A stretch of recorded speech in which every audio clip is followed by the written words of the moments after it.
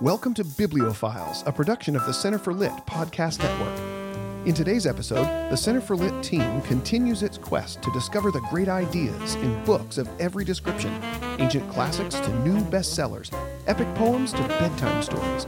We're glad you came along. We hope you find this discussion as provocative and inspiring as the books themselves. Want to join the great conversation?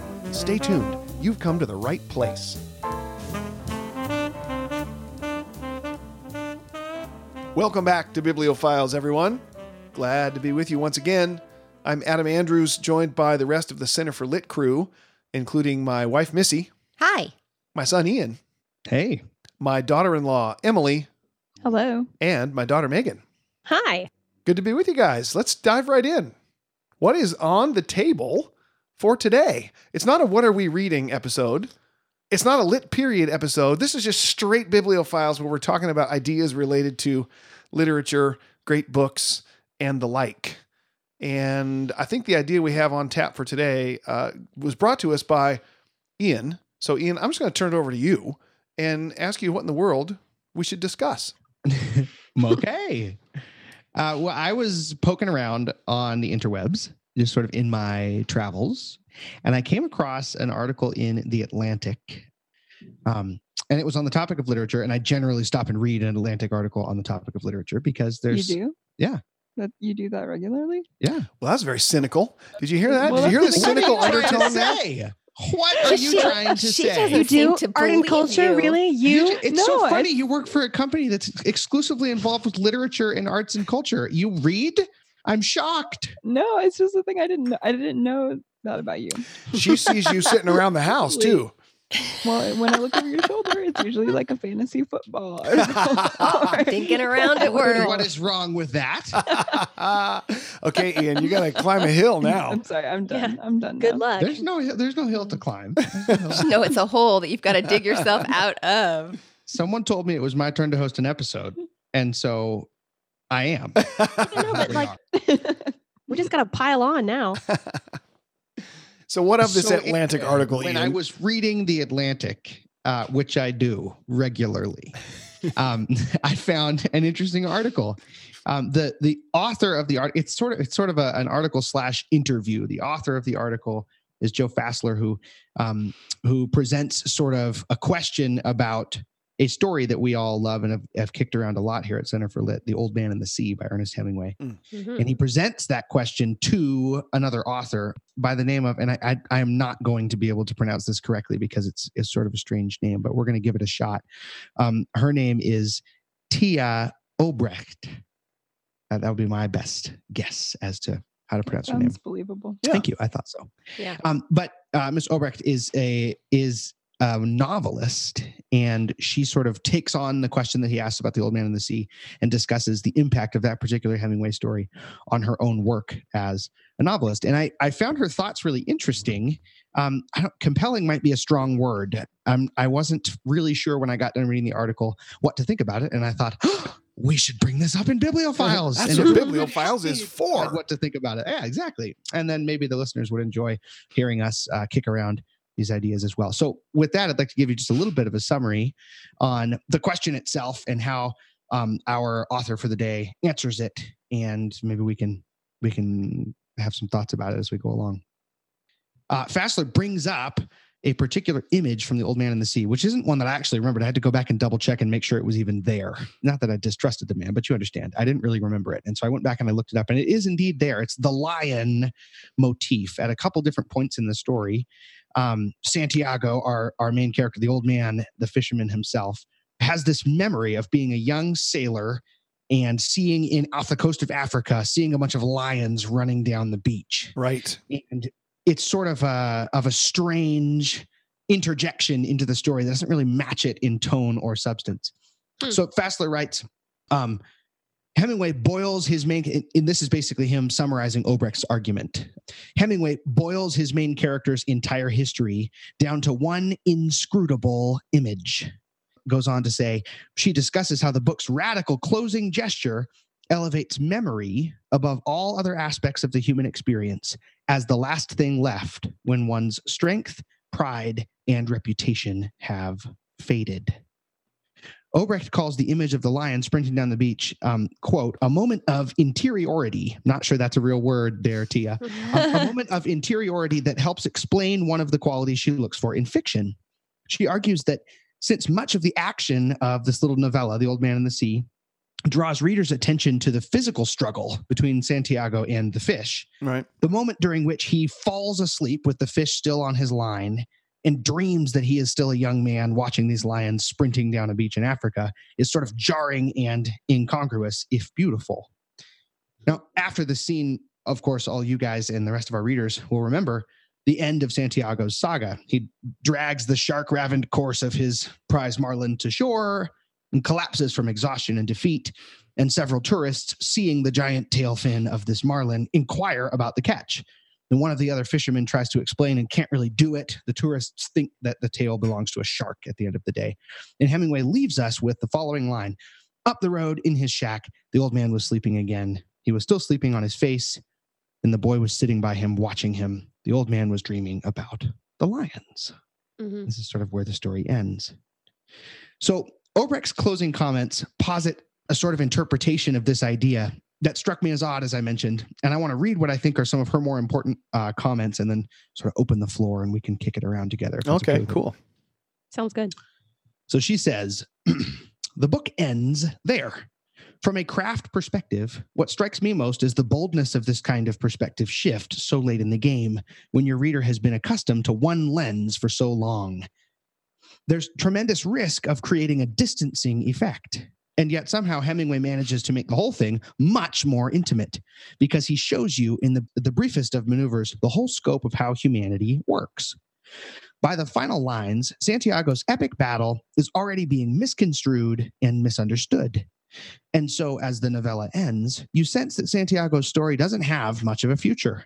It's going to dissolve with the tide. It's already being carried out to sea. That's the fate of all life and the fate of all stories. The truth of what really happened out there in the Gulf Stream belongs only to us, the readers, because we watched the old man struggle with his fish. But in the end, even our memories don't seem to matter. We're left with an image that seems to transcend that epic battle, the lions on the beach, which Santiago dreams of as the story closes. Somehow, these lions he glimpsed as a boy capture the essence of his humanity. They remain, even when everything else has been eroded. Even the life-changing brutality of his experience at sea can't change that.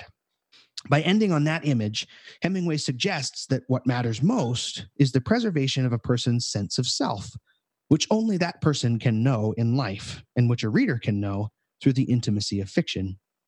To a degree, you get the whole story of the battle with the marlin in order to be able to come back to this image. It's an utterly inactive moment.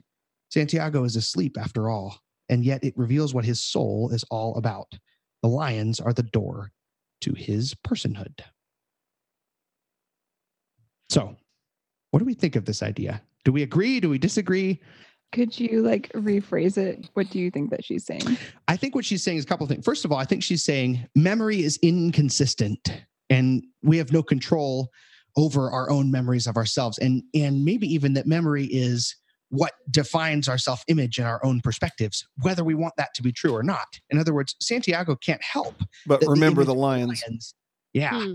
It's his primary memory. When he falls asleep, that's what he sees, and he can't help it. And I think what she's suggesting is that it's also his primary image of himself, and it's what remains after his epic battle. In other words, his will isn't involved in this self-image thing. He actually doesn't have the option of redefining himself or his personhood by this battle with the marlin. In the same way that you can't choose what you remember? Is that what you mean? Exactly. Yeah, you can't choose what you remember, and so you also can't choose yourself. And maybe I'm giving her a little bit too much credit, but I think she seems to say that this is true of Santiago and true of her own life and true of the human experience, that memory comes along and defines us in ways that are intangible and irrevocable. And incongruous. Yeah. I mean, would that be her explanation of why the lions seem to have nothing whatever to do with marlins, nothing whatever to do with fishing? That they're a completely separate image because they sprung up due to some cause that Santiago has no control over. And that sort of underscores this idea. Right. Yeah, I think you're exactly right. And I think what she would say furthermore is that the genius of Hemingway is not in articulating some beautiful thematic truth in the story, but is instead in simply creating intimacy between the reader and the character. And the fact that we can see that about Santiago is why literature exists and what fiction is for. So she's basically saying that this is an element of characterization. Yeah. Mm-hmm. Yeah. Yes. And that's That the major part of the Lions. That's what I Mhm. got. And I also got the idea that it's a specific move in the process of characterization to show a character to the reader as someone who's possessed of this incongruous, looks like it's not crafted. It looks contingent, completely contingent on Mhm. forces we don't know. And that gives it an air of authenticity, because if we look at our own memories, we realize that we don't really have control over what sticks. I mean, I think everybody probably has that experience, can identify with that, right? When I was 4 years old, my father dropped a plate on the kitchen floor, and I've never forgotten it. And it had nothing Right. to do with anything, and it's just one of those things that stuck. And that gives my interior reality some authenticity. Maybe that's what she's talking about. I do have a question though. Do you think that she's going so far as to say that the lions don't have any significance thematically at all? Because having taught that book recently to a group of 12th graders, there is actually there are arguments to be made, many arguments to be made, that the lions are thematically significant, that it's some kind of prowling image, some external force that Santiago is aware of that's just as antagonistic as all the other forces of nature that he's encountering in the story. And the fact that he goes to sleep dreaming of them, and he wakes up and it's sharks, not lions, but still an antagonistic natural force that he's beating against kind of hopelessly. It is thematically relevant if you think about lions as predators that way. Except, But can I just say, I Of looked course. up a couple. There are 3 places in the actual story where these come up. The lines come up at the beginning, and then this place in the middle that I want to just read. That's about 2 sentences long, and this place at the end. And in the middle, it begins. There are 3 paragraphs that address the context in which the lions occur, and it begins. He was asleep in a short time, and he dreamt of Africa when he was a boy, and the long golden beaches and the white beaches, so white they hurt your eyes, and so on and so forth. He lived along that coast now every night, and in his dreams he heard the surf roar and saw the native boats, and so on and so forth. Okay, it's in this context that he dreams of these lions, and he says this: he no longer dreamt of storms, nor of women, nor of great occurrences, nor of great fish, nor fights, nor contests of strength, nor of his wife. He only dreamt of places now, and of the lions on the beach. They played like young cats in the dusk, and he loved them as he loved the boy. So this Yeah. idea of it being, maybe it is something larger than he is, something But not more antagonistic. powerful, but maybe not antagonistic, because Yeah, he loves okay. it. well, I was thinking, don't you think it's interesting that the passages you describe, that they're playing, the lions are playing, Mhm. so there is something attractive about them. And also, when I think of lion, I didn't think of predator. I thought dignity. Mhm. Oh, And that's interesting. something that Hemingway is always on about, grace under pressure. Mhm. Yes. To tie it back to the article, Ian, given what Obrecht is arguing, that at the end of the day, his memory was reduced down to this one moment where maybe he felt in that moment dignified. He was a boy, he was at the prime of life, everything looked hopeful, and here's this proud, dignified creature Mm. on the beach. And Yeah. maybe it says something. He couldn't choose it, which I think is what you want to talk about. But on the other hand, it seems to say something about his psyche, that at the end of the day, that's what was left over in spite of the struggle, in spite of the defeat. And the fact that it's He associated with clings his, to this image. yeah, I agree, Emily. Something about this being associated with his childhood, with his youth. The last line, he loved them as he loved the boy. The next sentence is, he never dreamt about the boy. He loved the lions as he loved the boy. He never dreamt about the boy.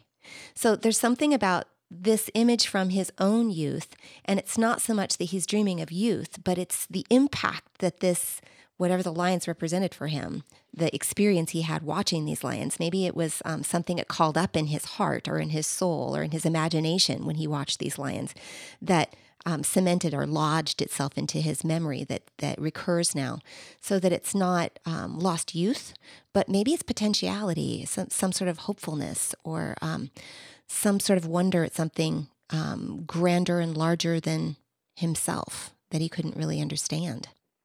Are we talking about what the thematic significance of the lions might be, and so operating on a different assumption than Obrecht is advancing in her article? And I'm asking this, Ian, of you as a question. Is what she is saying that there isn't necessarily thematic significance other than to demonstrate that this character has an interior life and is a real person? And are we sort of saying, well, it's got to have some thematic significance? What could it possibly be? Are we off the track that she's suggesting, Ian? No, I don't think so. I think, and it might be that the argument that she's making is weirdly of two minds, because in the last paragraph of her comments, she says, there's a lot that's contentious about Hemingway, and for good reason. But whatever issue you take with him, I think The Old Man and the Sea is kind of unassailable, especially in its final moments. Hemingway presents a painful, unforgiving world, and yet in this last image, we're giving an enduring note of meaning. It suggests that a small kernel of eternal truth burns inside us all. That reality is so convincing on the page that it seems as though Santiago's life will keep on going, even though for us the story must end there.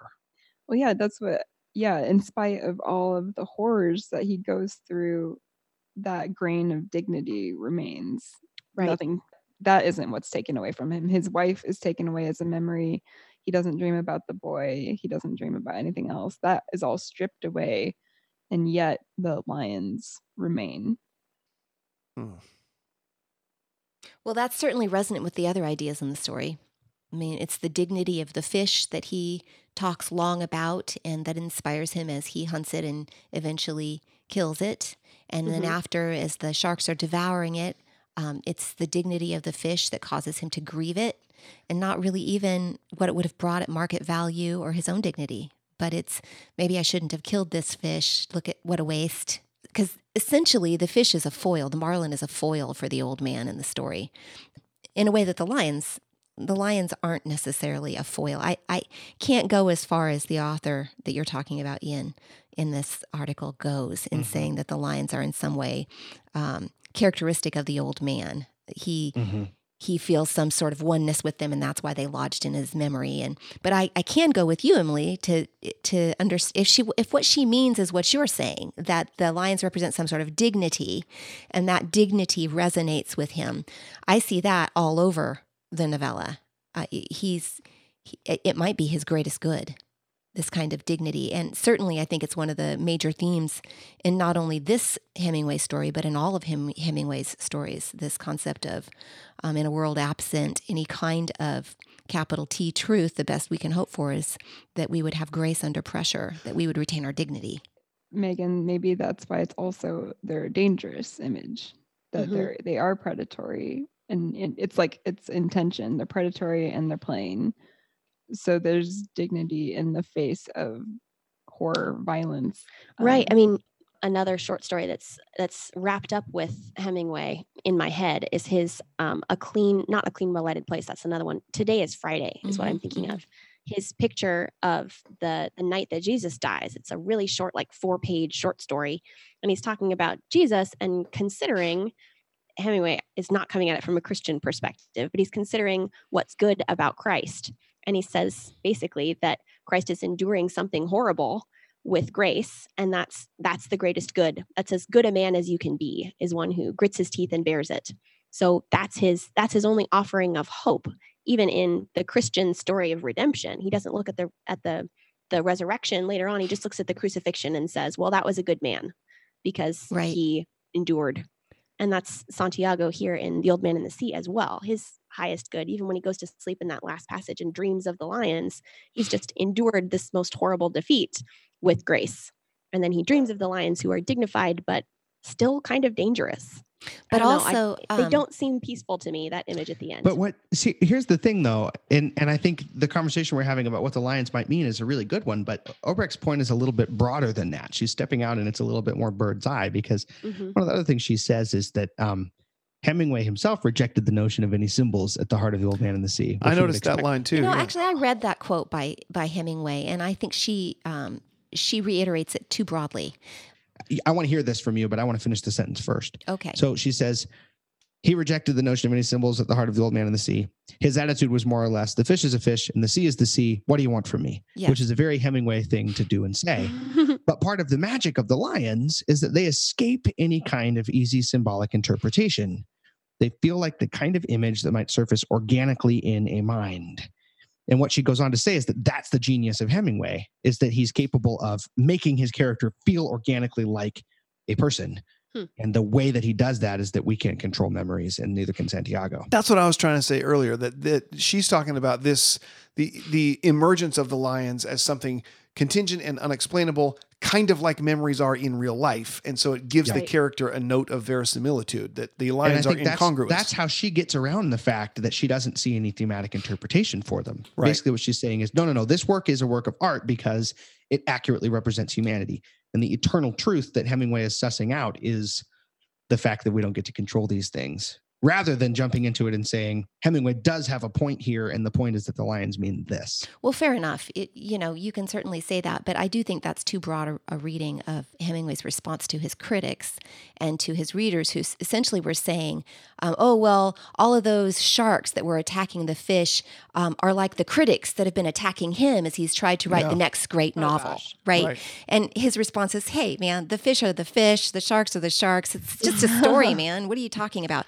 That's what he was responding to. Right. He certainly wasn't saying he never used symbolism in his literature, because that would be patently absurd. Right. He was one of the greatest American novelists. And even in this story, I mean, Joe DiMaggio becomes a symbol of grace under pressure. Megan already mentioned that Jesus becomes a symbol of grace under pressure. There are symbols everywhere in this story, as there are in most Hemingway stories. So I wouldn't want to remove the lions from the running in terms of any kind of thematic, symbolic meaning there. You know what I mean? I think that maybe it could be both. Is there any reason to say that it must be one and not the other? Well, yeah, that's the last question I have, is that now that we've sort of talked about these ideas, where do we come down on this? I mean, if we were to answer the same question that Fassler asks Obrecht in the beginning, what do we do with the image of the lions? Is this recurring motif meaningful in some way? What would we say? I have taught this story many times at the high school level, and fancy myself a moderate to observant reader. Have thought about the issues of symbolism and thematic significance in Hemingway generally, and in The Old Man and the Sea in particular, and I will admit to being more or less stumped by the lions. And I've been asked by many thoughtful high school students, Mr. A, what are the lions for? And I usually come up with some sort of shifty way to say, I don't know. Just to let me finish this one thought. When I heard Obrecht's version of this, there was a part of it that resonated with me, because it always feels a little bit to me like I'm forcing some sort of significance into the lions that is not obvious. And whatever else Hemingway is, he's not trying to obfuscate. He is the clearest, most direct writer in the American tradition, maybe. And so it doesn't seem Hemingway-esque to me for him to suddenly be obtuse, for him to suddenly be coming at something slantwise. And so when she said, what the lions are is an example of how the human mind works, and in particular when she said, when all else has faded, when all else has crumbled and fallen away, reputation and strength and everything else, your memories coming at you as contingently as they are is all you have left.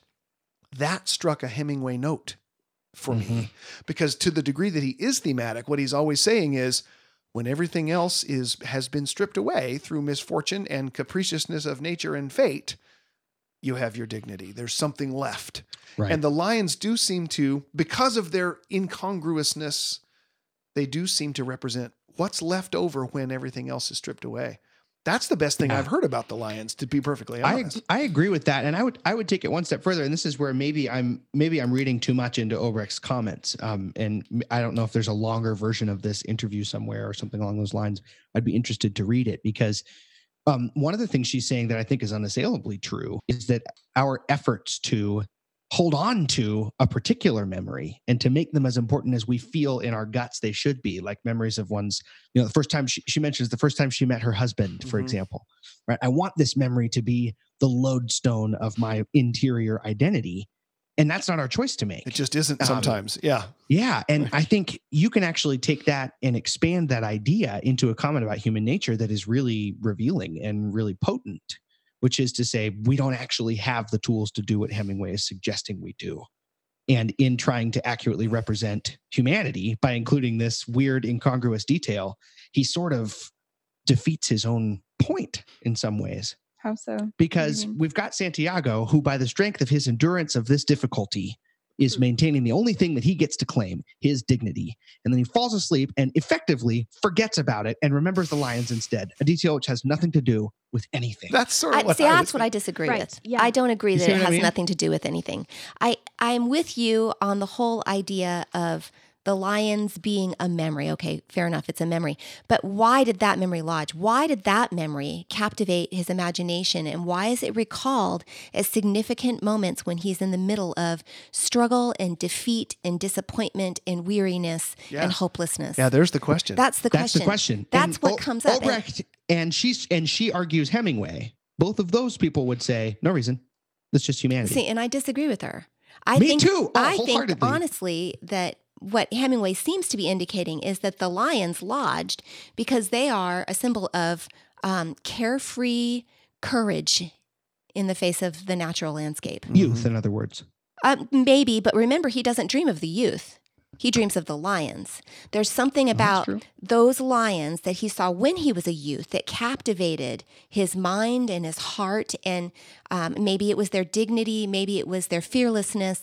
But all of those things rolled together come back again and again in moments of need. It's the thing that his imagination reaches for in those moments. Yeah. And that seems to be a sustaining image for him in those moments.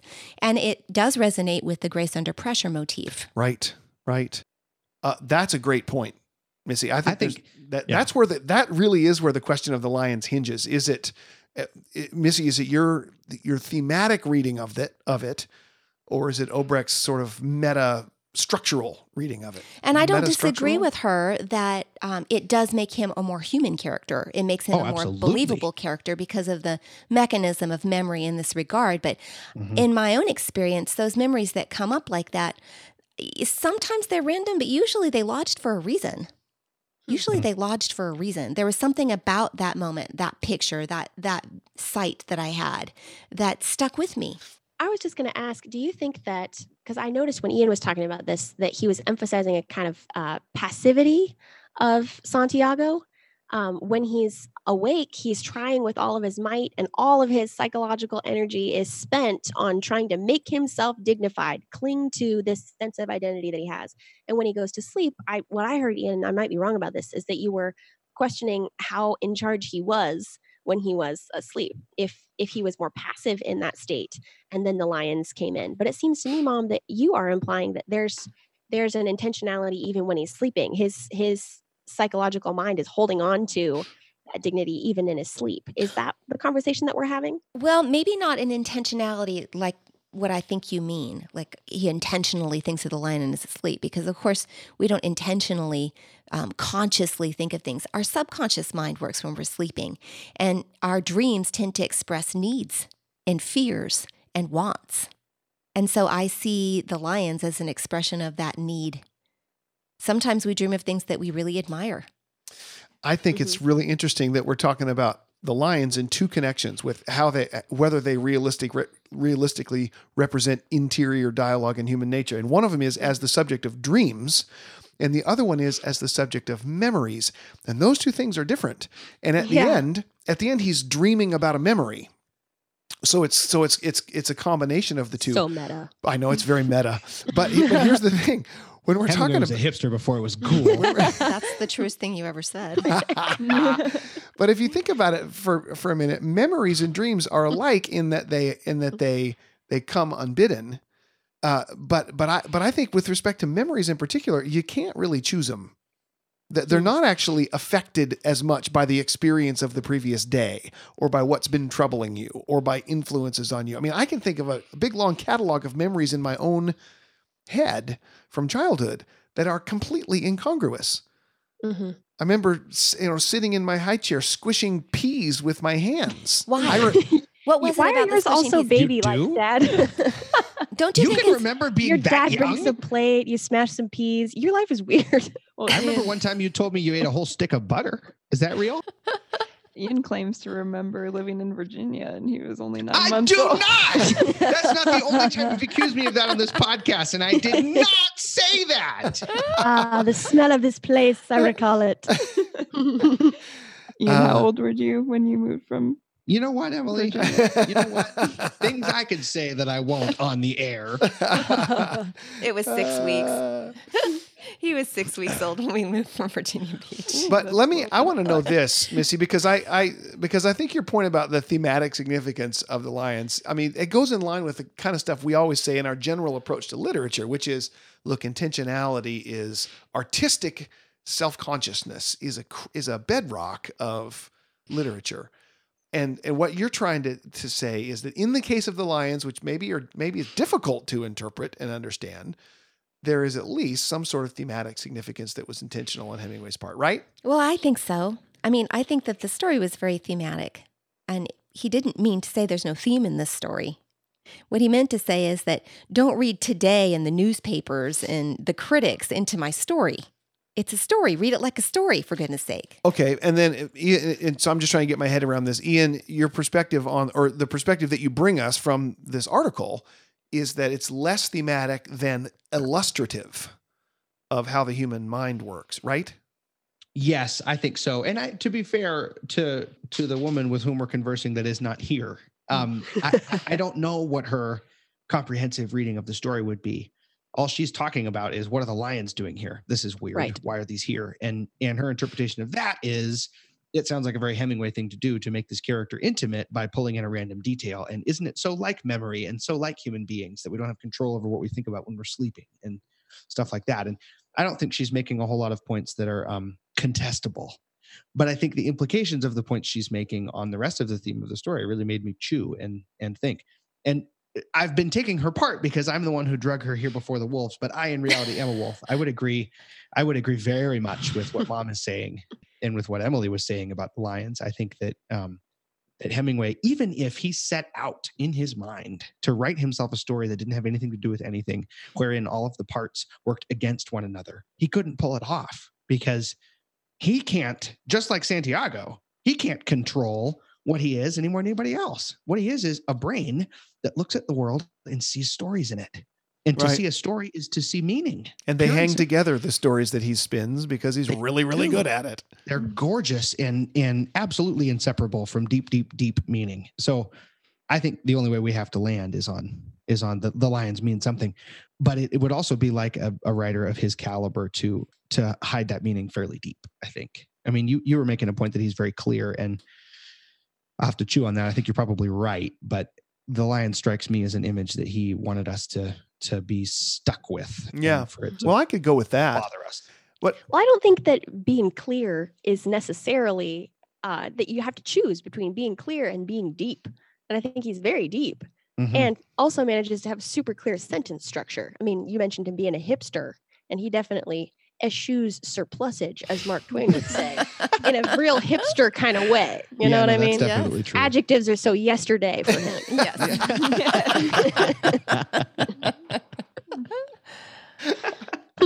Beautiful. But that, Well, that is all the discussion that I hoped to have about this article. Yeah, that that's was good. phenomenal.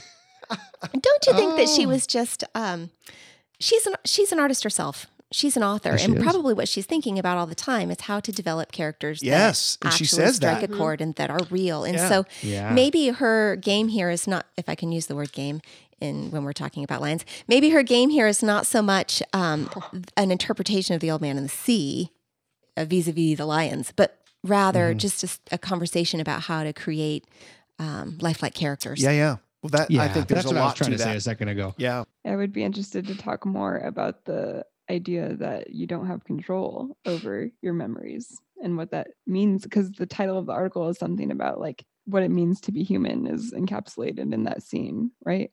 So if we can't control our memories, then what does that say about what it means to be a human creature? Mhm. The givenness of things. That's what it means. What did you say, Ian? I said the givenness of things. Everything about Santiago's identity is received, but that's a whole nother thing. Or it could also be, and I don't disagree with you, I think that's true. Another thing to add to that is the idea that even in our sleep, we're trying to make meaning. We never let go of trying to make meaning and trying to reaching for something that has some sort of value, you know? I Because love those that. lions to him are at least dignity and courage and grace, and you know what I mean? But we're also the flip side of that coin is another aspect of the human experience that's just as compelling. The thing we're trying to make meaning out of is a pile of disconnected impulses and shards of experience. And the incongruity of the lions points that up. I mean, that reminds me of the protagonist in Notes from Underground by Dostoevsky, whose mind is a complete boneyard of contradictory impulses and thoughts that come out of nowhere, and his reactions to them, and his desperate attempts to make some sort of sense out of what's going on in his head and his heart, sort of is both sides of this coin as well. On the one hand, there's the disjointed elements of his experience and of the impulses that come into his mind. On the other hand, his attempt to find meaning in them. It also reminds me of what you were talking about, Missy, on a recent episode of Bibliophiles when we were doing To the Lighthouse by Virginia Woolf. The effort to say, draw things life, together. stand still. All of these disparate parts that are swirling around me, let me draw a line to connect them. Yes. Mhm. And maybe, Santiago's subconscious, even while asleep, is trying for some sort of meaning like that. Well, and is reaching for that idea, Ian, that you had, that permanent thing that's present even when he's sleeping, the given thing, being the dignity of man. Like he wants man in this meaningless universe to retain some sort of dignity. Dignity is what resonates. It's the thing he reaches for. But here's the thing, and this is what I was talking about earlier, and this is not a comment about Obrecht and her comments at all. This is all Hemingway. I wonder if what you just said is true, if Hemingway's project defeats itself just a little bit, because what he's always trying to say is your identity and your dignity in particular. I'm using dignity and identity sort of interchangeably, right? Your identity is something you achieve vis-a-vis your interaction with this cold, harsh, unforgiving world. Right. And in this particular story, he can't achieve a thing. Right. He doesn't achieve anything. And to bring back around that image of his identity again, basically would imply that he was powerless from the beginning to affect that. Although he does achieve something, actually. He does drag the carcass home. He does beat the fish off all the way, even though they're eating at it. He never gives up. And then he does untie the mast and carry it up the hill, even as he falls like Christ carrying his cross, right, to the crucifixion. He falls in that crucifix image and continues the struggle. He continues the struggle, but a Hemingway hero always does it in the face of disaster and defeat and defeat. despair. Yeah, he's always defeated. But that is Always the done in the victory, face of according defeat. to Hemingway. The continual fight, the never give up, the dignity. Yeah. It's pretty anemic from my perspective, but I think that's what Hemingway holds out. Mm-hmm. But such clear, direct sentences, though, right? Adjectives. So yesterday. I never heard that before. That's a good one. Ian, thank you for bringing this Thank article. you guys. Yeah, that was really fun. I really appreciate you guys' contributions. That's a lot to think on and chew on. And maybe the next time I go to teach The Old Man and the Sea, I'll have a little bit more to say when some whippersnapper of a high school kid asks me about the lions. What about about the It's true. lions. That's What about great. the I love it. Well, we'll adjourn this episode of Bibliophiles and go ahead and post it to the interwebs. Looking forward to our next episode already. In the meantime, swing by the website if you like, centerforlit.com, pelicansociety.com. Rate the podcast if you get the chance. Give us 5 stars and tell us how much you're enjoying it. And we will see you soon. Until we meet again, my friends, happy reading. Happy reading. Bibliophiles is a production of the Center for Lit Podcast Network. Find new episodes each month on the web at centerforlit.com, where you'll discover dozens of resources to equip and inspire you to participate in the great conversation, including the Pelican Society, a membership program for folks who love the Center for Lit approach to all things literary. Thanks for joining us. We hope you enjoyed today's episode. Until next time, happy reading, everyone.